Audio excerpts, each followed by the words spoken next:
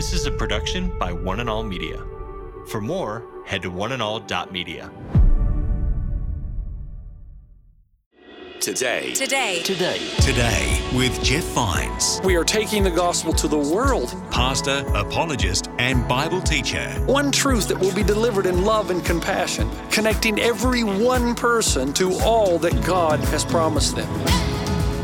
You make me wanna dance and sing with every single breath I breathe. I will bring this offering. You are my wonder. You with the wonder. Today with Jeff Vines. Hello and welcome. Thanks for joining me for another message from Pastor Jeff Vines. My name's Aaron and you're listening to Today with Jeff Vines. And we are in the middle of his series called Renovation of the Heart.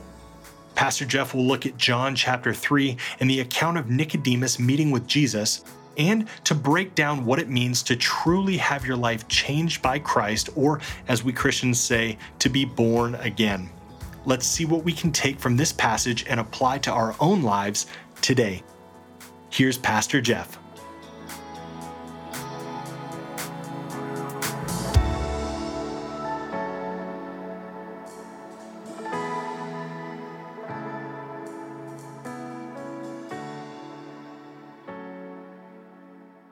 Turn in your Bibles, if you would, to John chapter 3, John 3.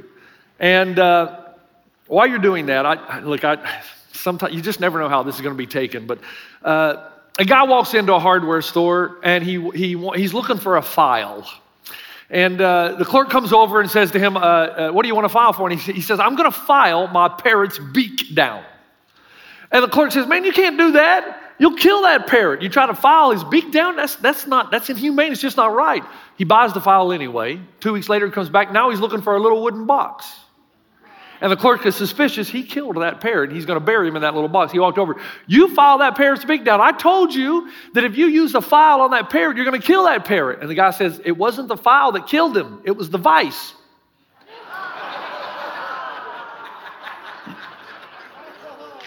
You got it? About 50-50.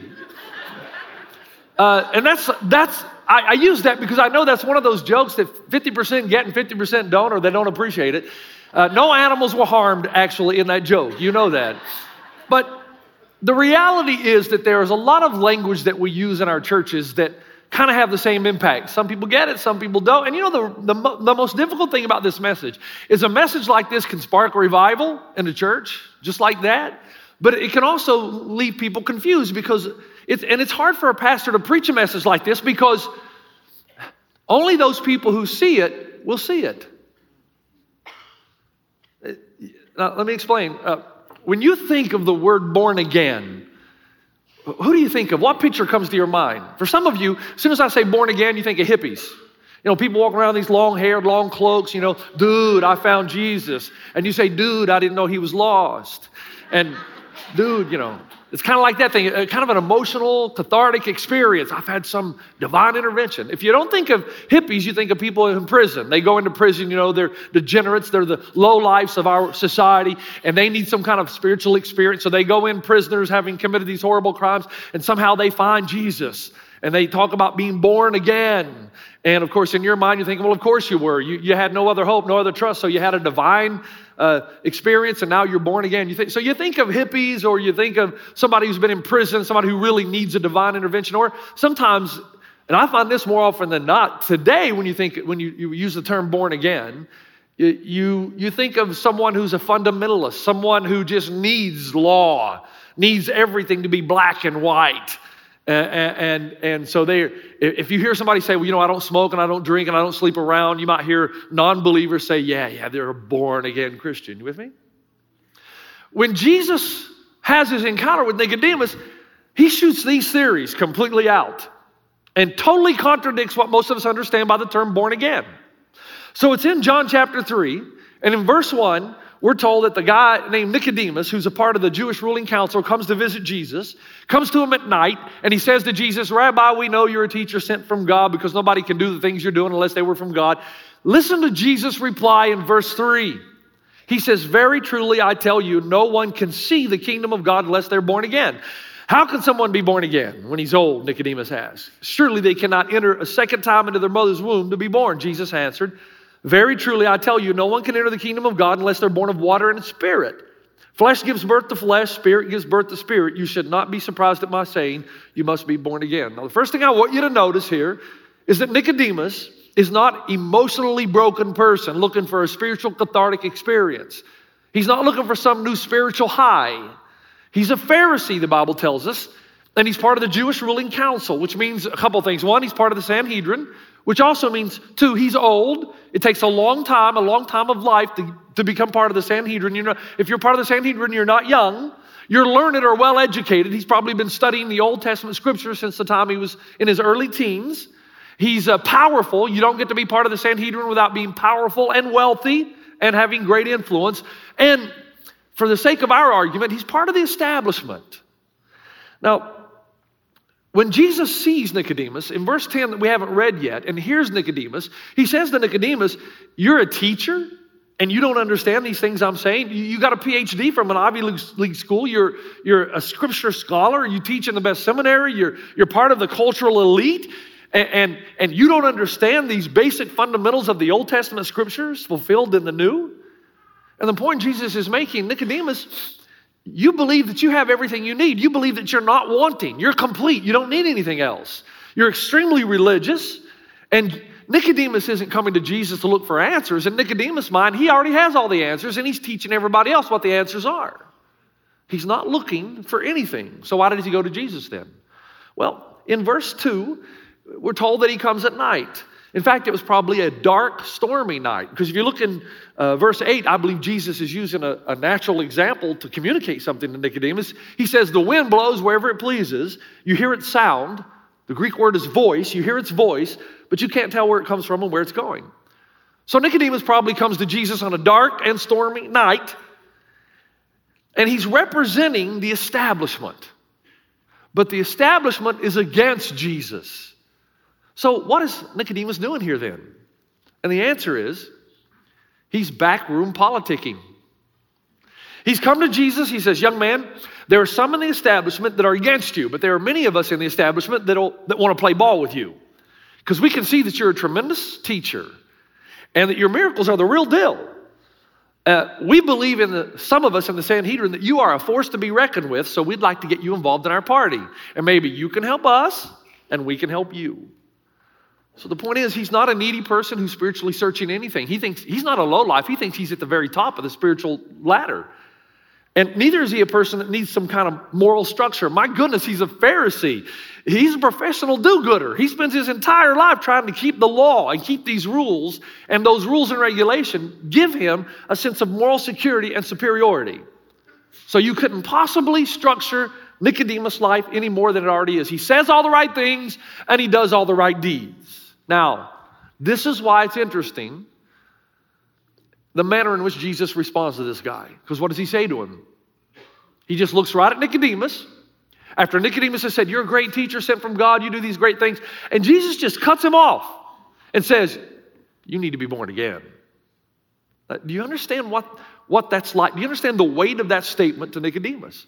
When I was playing basketball at university, we had this All-American on our team, Donnie Wallace. Donnie Wallace was the nicest guy he'd never say a bad word to anybody. In fact, he's a pastor today in North Carolina. And we were playing Baptist University down in Atlanta, Georgia. And all the calls were going against us. And the officials that were calling the game, we just felt like they were calling it more like a junior high game. Any touch, any aggressive play, any box out aggressively, they'd call foul. And I saw this guy, Donnie Wallace, get frustrated, which he never got frustrated. And about somewhere between the third and fourth quarter, he looked at the official after the official had called a foul on him. And he looked at him and he said these words. Now, here's a guy, remember, that says nothing negative about anybody, that quietly goes about his business, that is a fantastic player. And he looks at the official and he says, sir, have you ever called a college basketball game? Now, he didn't use profanity, didn't use bad language, but evidently that was the worst thing you can say to an official. because the official immediately technical foul and kicked him out of the game for just saying, "Sir, have you ever called a college basketball game?" When I was in the university and studying theology, there were a few times I really wanted to walk up to one of my college professors and say, "Dude, do you even know Jesus?" Just because you teach in a Bible college or a seminary doesn't mean you know Jesus. And sometimes you'd see these guys with a lot of head knowledge, but it never made it to their hearts. And you wonder, dude, you teach everything and you have all this knowledge, but do you even know Jesus? When Jesus looks at Nicodemus, he's looking at someone who's an Ivy League scholar, who writes all the Christian or religious magazines and articles and does all the talk shows. And he looks at him and says, "Dude, you need to be born again." What he's saying to Nicodemus is this: everything you've done up to this point counts for nothing.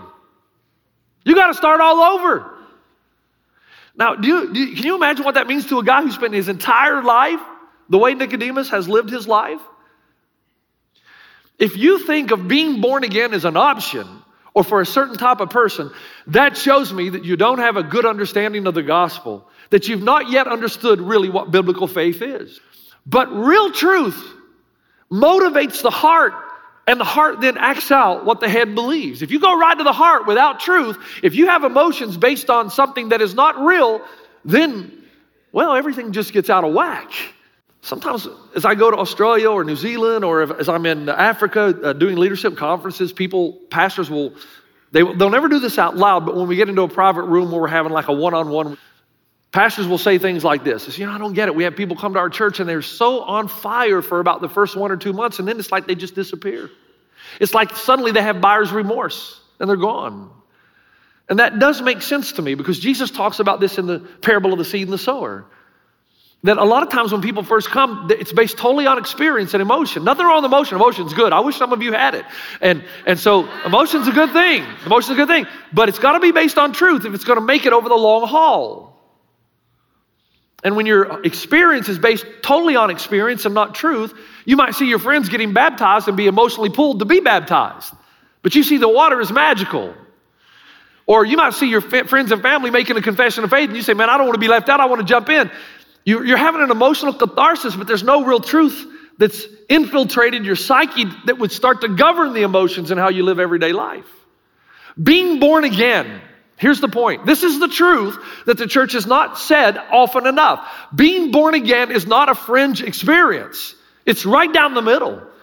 It's core and crucial to following Jesus. That's why Jesus said in John 3:7, "You should not be surprised at my saying, Nicodemus, you must be born again." If this is not at the center of your understanding, then you're lost. And you got to go back and rethink everything. Faith and spirituality. Born again is not for certain types of people. It's the only way into the kingdom. It's for everybody. But what is it really? Since the stereotypical answers are gone, what is it to be born again? Well, first, being born again means you got to start completely over. Now think about this for a moment. If I tell you that, who's going to have the most difficult time receiving that message? Religious people. What?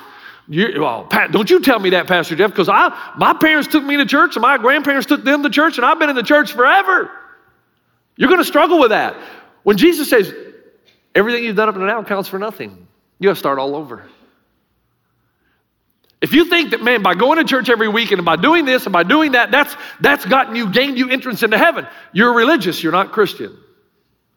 And so when Jesus comes along and says, you got to start all over, you got to be born again, you can't even see the kingdom until you're born again, you're going to struggle with that. You're even going to get angry with Jesus. Hey, are you telling me everything I've done means nothing now?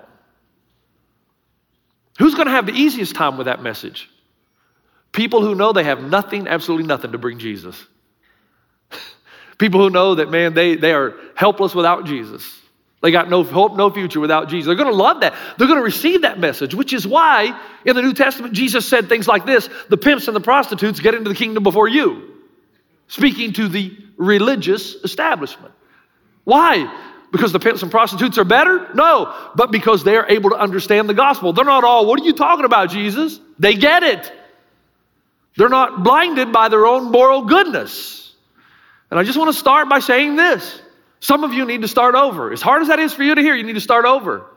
Because there's no joy in your life. There's no passion in your life to serve Jesus. There's no desire. It's strictly a formality. You're here because your parents were here. It's the socially accepted thing to do. You're afraid that if you didn't go to church, that your parents would find out and there'd be fighting in the family. but your heart has never been truly melted by the gospel. You've never had your heart melted. You don't get all weepy inside, even if you don't show it outside, because you're just unmoved. For some of you, the best thing you can do, and let me tell you, your eternity's at stake here, is to just start all over and admit that nothing you could ever do would earn you favor with God.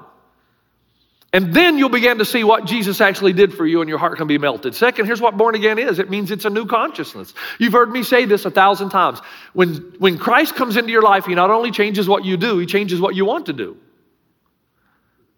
Do you understand what I mean by that? There are new passions that come on the inside. It's a new consciousness. Suddenly you find yourself not wanting to do things you used to do. You find yourself wanting to do things you didn't used to do. Not because it's some kind of laboring work to you, but it's a thrill. They become a joyful thing. Your priorities change. What defines you changes. You have a real shift in your identity. You pursue different things. You go hard after different things. When you're truly born again, now listen carefully because you'll misunderstand. When you're truly born again, pornography sickens you. Now, I didn't say you weren't tempted by it. I just said down deep in your core, it sickens you. And when you fail, there's an extreme amount of guilt. If that's not there, then can you explain to me how you can say Jesus is living inside you? Paul said, it's no longer I who live, but Christ who lives in me. And if Christ is living in you, he's going to be sickened to that. So if pornography doesn't sicken you, if money still has power over you, now everybody needs money. Nothing wrong with money. In fact, I pray God blesses you with money. But if that's your primary pursuit, Jesus himself said, if that's your primary pursuit, you can't serve both God and stuff. And if Jesus is living inside you, what's going to happen? Your desire, your passion is going to change. Your marriage is going to become sacred to you because you know it's sacred to Jesus. I didn't say that you were perfect. I didn't say that you weren't tempted. I didn't say that sometimes you fail or don't fail. You do. You're not perfect. But there's a passion and pursuit in you, a priority change. You're different. You got new desires. And if you don't have new desires in you, then it probably tells me that you saw baptism as magic water. Let me just get in there and I'll come out all just changed. Or I'll go up and mouth this secret code that pastor gives me. I believe that Jesus is the Christ, and that's secret code entrance into the kingdom. It's a new consciousness. It's a psychological change. You are psychologically transformed. No one has to tell you to follow Jesus because you want to already. Remember the circle I drew on the stage? And I said, this represents American Christians. You got a big circle, and if the center of that circle is conformity to Christ, most of us live as far away from the center we can without falling off the edge. But if you got Jesus in you, man, you do a 180. And you're not perfect, but man, you wish you were. And you start marching toward the center of Christ likeness. That's what it is to be born again, a new consciousness. Look, some of our life coaches tell me that new couples will come and they want to be married by the church. They want to get married here. And we got I don't know how many life coaches we have now, probably in the hundreds. And so people come, and our life coach will sit them down, young couple, and will say to them, listen, they'll say, hey, great that you want to be married. We want to be part of that. We want God to bless your marriage. We want you to be involved in something that's going to sustain you over the trials of life and marriage. And like I said, the only people who think that marriage doesn't bring challenge is people who've never been married. That's why I say marriage is given by God. It's a gift of God to conform you to the image of his son. And so we'll have a couple sit down and we'll say to the couple, hey, we're glad you're here. And we know that you've said you're Christ followers, you're believers. And so we're going to ask you, then we find out you're living together and you're not married. So what we do is we say, hey, we understand we can't undo the past, but we're going to encourage you now to not live together until the marriage ceremony. If you honor God now, then God will honor you in your marriage. And sometimes people get mad, really mad. And they'll say something like, well, who are you to judge me? Well, brother, we're not judging you. We're presenting you with a judgment that Jesus has already given in Scripture, that the act of marriage is reserved for the act of marriage. Now, for a long time, you struggle. What's going on here? Let me tell you what's going on here. They haven't seen the kingdom yet because they haven't been born again. And the reason they get angry is because they're religious, but not Christ followers. Nobody's going to tell them how to live their lives, including Jesus. So they haven't seen the kingdom. In their mind, it's quite okay just to live together and do whatever they want to do before they're married. And the reason they do that, they don't see the kingdom. Do you understand? In John 3:3, Jesus replied, very truly I tell you, you can't even see the kingdom of God until you're born again. You're not going to be perfect. You're not going to be sinless. But you're going to have a true passion to follow Christ. So when somebody presents you with the truth of Jesus, you're going to have this internal passion to want to pursue it. And if you don't, it's because you don't see the kingdom. And you don't see the kingdom yet because you haven't truly been born again. It also involves, third, organic transformation. Now stay with me. I love this. Jesus replied, very truly I tell you that you can't see the kingdom until you're born again. Nicodemus says, well, how can I be born again? Do I go into my mother's womb a second time? What are you talking about? Jesus answered, very truly I tell you, no one can enter the kingdom of God unless they're born of water and of spirit. So now we're getting a hint on what born again. What are you talking about, water and spirit? This is a summary by Jesus out of Ezekiel chapter 36 and 37 in the Old Testament. In Ezekiel 36, verse 25, he says, I will sprinkle clean water on you, and you will be clean. I will cleanse you from all your impurities and from all your idols. I will give you a new heart and put a new spirit in you. I will remove from you your heart of stone and give you a heart of flesh. And I will put my spirit in you and move you to follow my decrees. You hear what he's saying? Right now you have a heart of stone, so when you hear the truth, you're unmoved. You're just bland. But I'm going to put a heart in you that's alive, that's beating, and it's beating for the purposes of God. And I'm going to move you to the point where you actually want to keep my decrees. Not for fear of hellfire and damnation, but because you realize your heart's been melted, what I've done, and now you're just motivated to go out and live a God, Christ-like life. He says in verse 23 of 1 Peter 1, for you have been born again, not of perishable seed, but of imperishable, through the living and enduring word of God. In other words, folks, this is an organic transformation. Do you understand that? I'm going to hammer this until I think you get it. I'm going to keep saying it in every sermon in this series. You don't need reformation. You don't need to just be reshaped. You got to be dug up and replanted. Think about it. This is what we go back said before. If you've got an apple orchard and you look out over the orchard and you say, man, I've loved apples for a long time, but you know what? This year I want peaches. So you say, I'm going to water and fertilize this field and orchard to death. And you're going to water and you're going to fertilize. What are you going to get at the end of the growing season? Bigger apples. Not going to get peaches. You say, well, I'm going to prune them then. I'm going to cut them back. I'm going to get a gardening book and go crazy. I'm going to work harder and harder and longer and longer. Don't go out and I'm going to get me some peaches. No, you're not. You're going to get bigger apples. You can't have new fruit unless you have a new root. You have to be completely replanted, dug up, reorganized. You have to be organically radicalized. That's what the new birth does. Stay with me. And then fourth, it's got to be foundational. Do you know what some of you who've read theology or you've done your homework, do you know what a non sequitur is? A non sequitur is when you're reading a narrative and suddenly, as you're reading the narrative, somebody asks Jesus a question and the answer that he gives is like, did he just change the subject? What does that have to do with anything? Now, the first time I saw that happen in my own study was in John 11, after Jesus told the disciples, we're going to go back to Bethany because Lazarus is ill. And they said, Jesus, let's don't go back there, man. They tried to stone us there. What do you want to do? Why do you want to go back there? And here's Jesus' response. Are there not 12 hours of daylight? Anyone who walks in the daytime will not stumble, for they see the world by this world's light. It is when a person walks at night that they stumble, for they have no light. And if I'd have been the disciple, I'd say, huh? You've been listening to Today with Jeff Vines. Thanks for joining us. Next time, we'll bring you the rest of this message from Pastor Jeff. This is the problem. In affluent cultures, we like to keep one foot in both worlds. We hope that one day we're going to get our inheritance. But just in case that doesn't happen, I'm going to have my goods and my needs filled while I'm here too. You've not been born again. Because when you're truly born again, you see him not only as savior of your sin, you see him as the ultimate fulfillment of every pursuit of your life. You can listen to more messages like this. Just search for Today with Jeff Vines wherever you listen to podcasts.